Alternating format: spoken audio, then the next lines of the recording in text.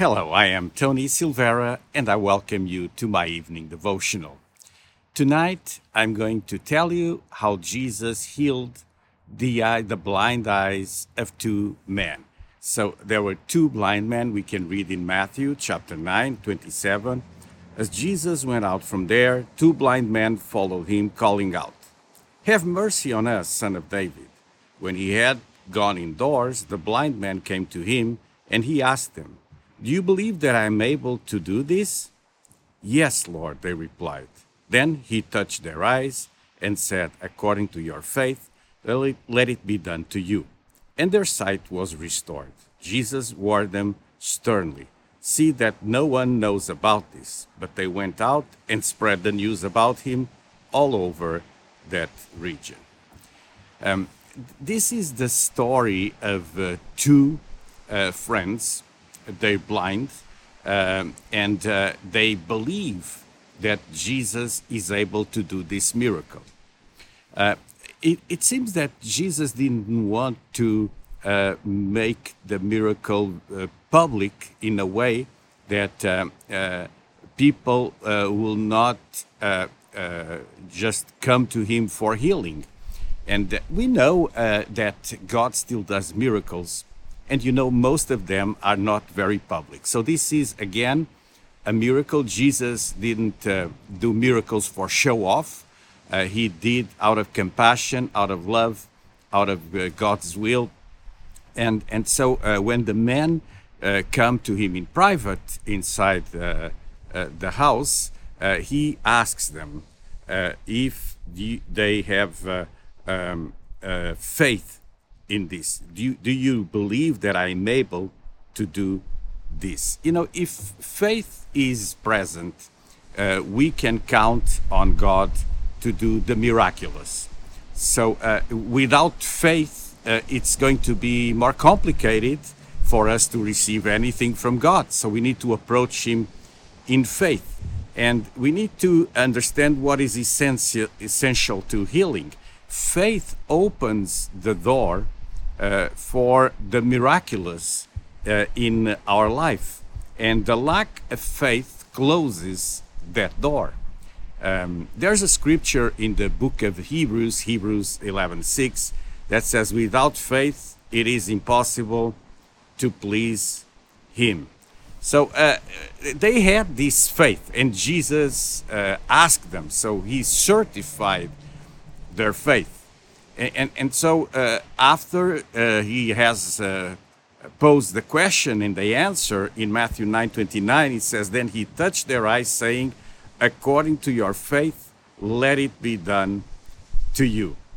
And this is a double miracle. So he heals these two men, and the Jews thought of blind eyes of shut and seeing eyes as open, and Jesus removes the two men's blindness. And one other thing that I believe that he addresses here is spiritual blindness. Spiritual blindness is when we're not aware of spiritual things, when we're blind to the work of God in our lives and in the world around us. And God can also remove that spiritual blindness. Jesus healed the blind man, proving that indeed he is the Son of God with powers beyond anything a mortal man can have. The spiritual blindness that I was mentioning about, this spiritual blindness is also mentioned in the book of Psalms. In Psalm 119:18, it says, "Open my eyes that I may see wondrous things from your law." So this is a prayer so that God will open the eyes of our understanding. Before I was a Christian, I read the whole Bible, a Catholic Bible that has even more books than the common Bible that people read. I read it all. And though I found it interesting, it didn't produce anything in me. I read it as a history book. I thought those were legends.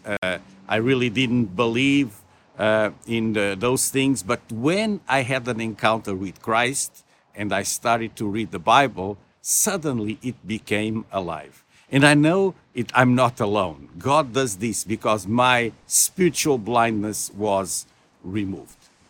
Today, if you're facing spiritual blindness in your life, or actual blindness, this eye here was 90% without sight. I lost 90% of the vision. And I keep praying to God. And so I've been recovering. I'm at about 10% loss, so it was reversed. I won't stop until it's completely healed. And I know that God does instantaneous miracles, others take time.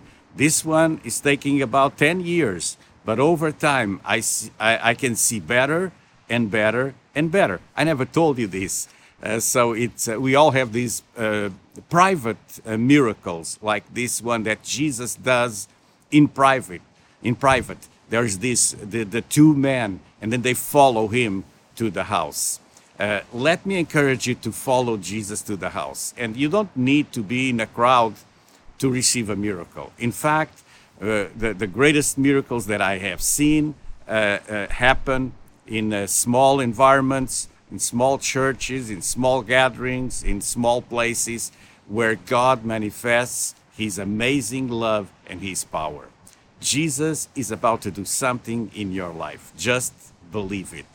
So tonight, I will conclude my evening devotional praying for you. And I pray, God, first of all, I pray that spiritual blindness will be removed from the minds and from the spirits of my friends watching my evening devotional. And also if they need a miracle in their body, either in their eyes, in other parts of the body, I pray, God, that it will be done according to their faith. God, I pray that you'll do this in their lives, that you will transform their lives. And in Jesus' name, God, I believe you're about to do something extraordinary. Amen. Listen, if you want to receive personal prayer, post on the comments below.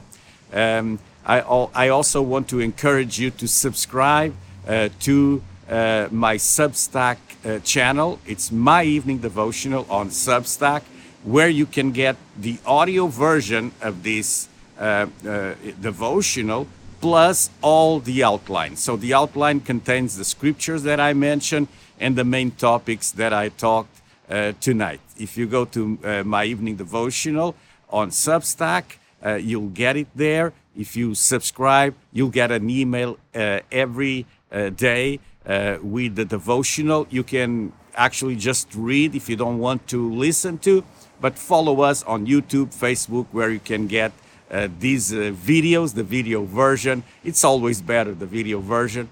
And you can subscribe in multiple ways. You can see here under the video different ways you can subscribe. Well, this was it for tonight.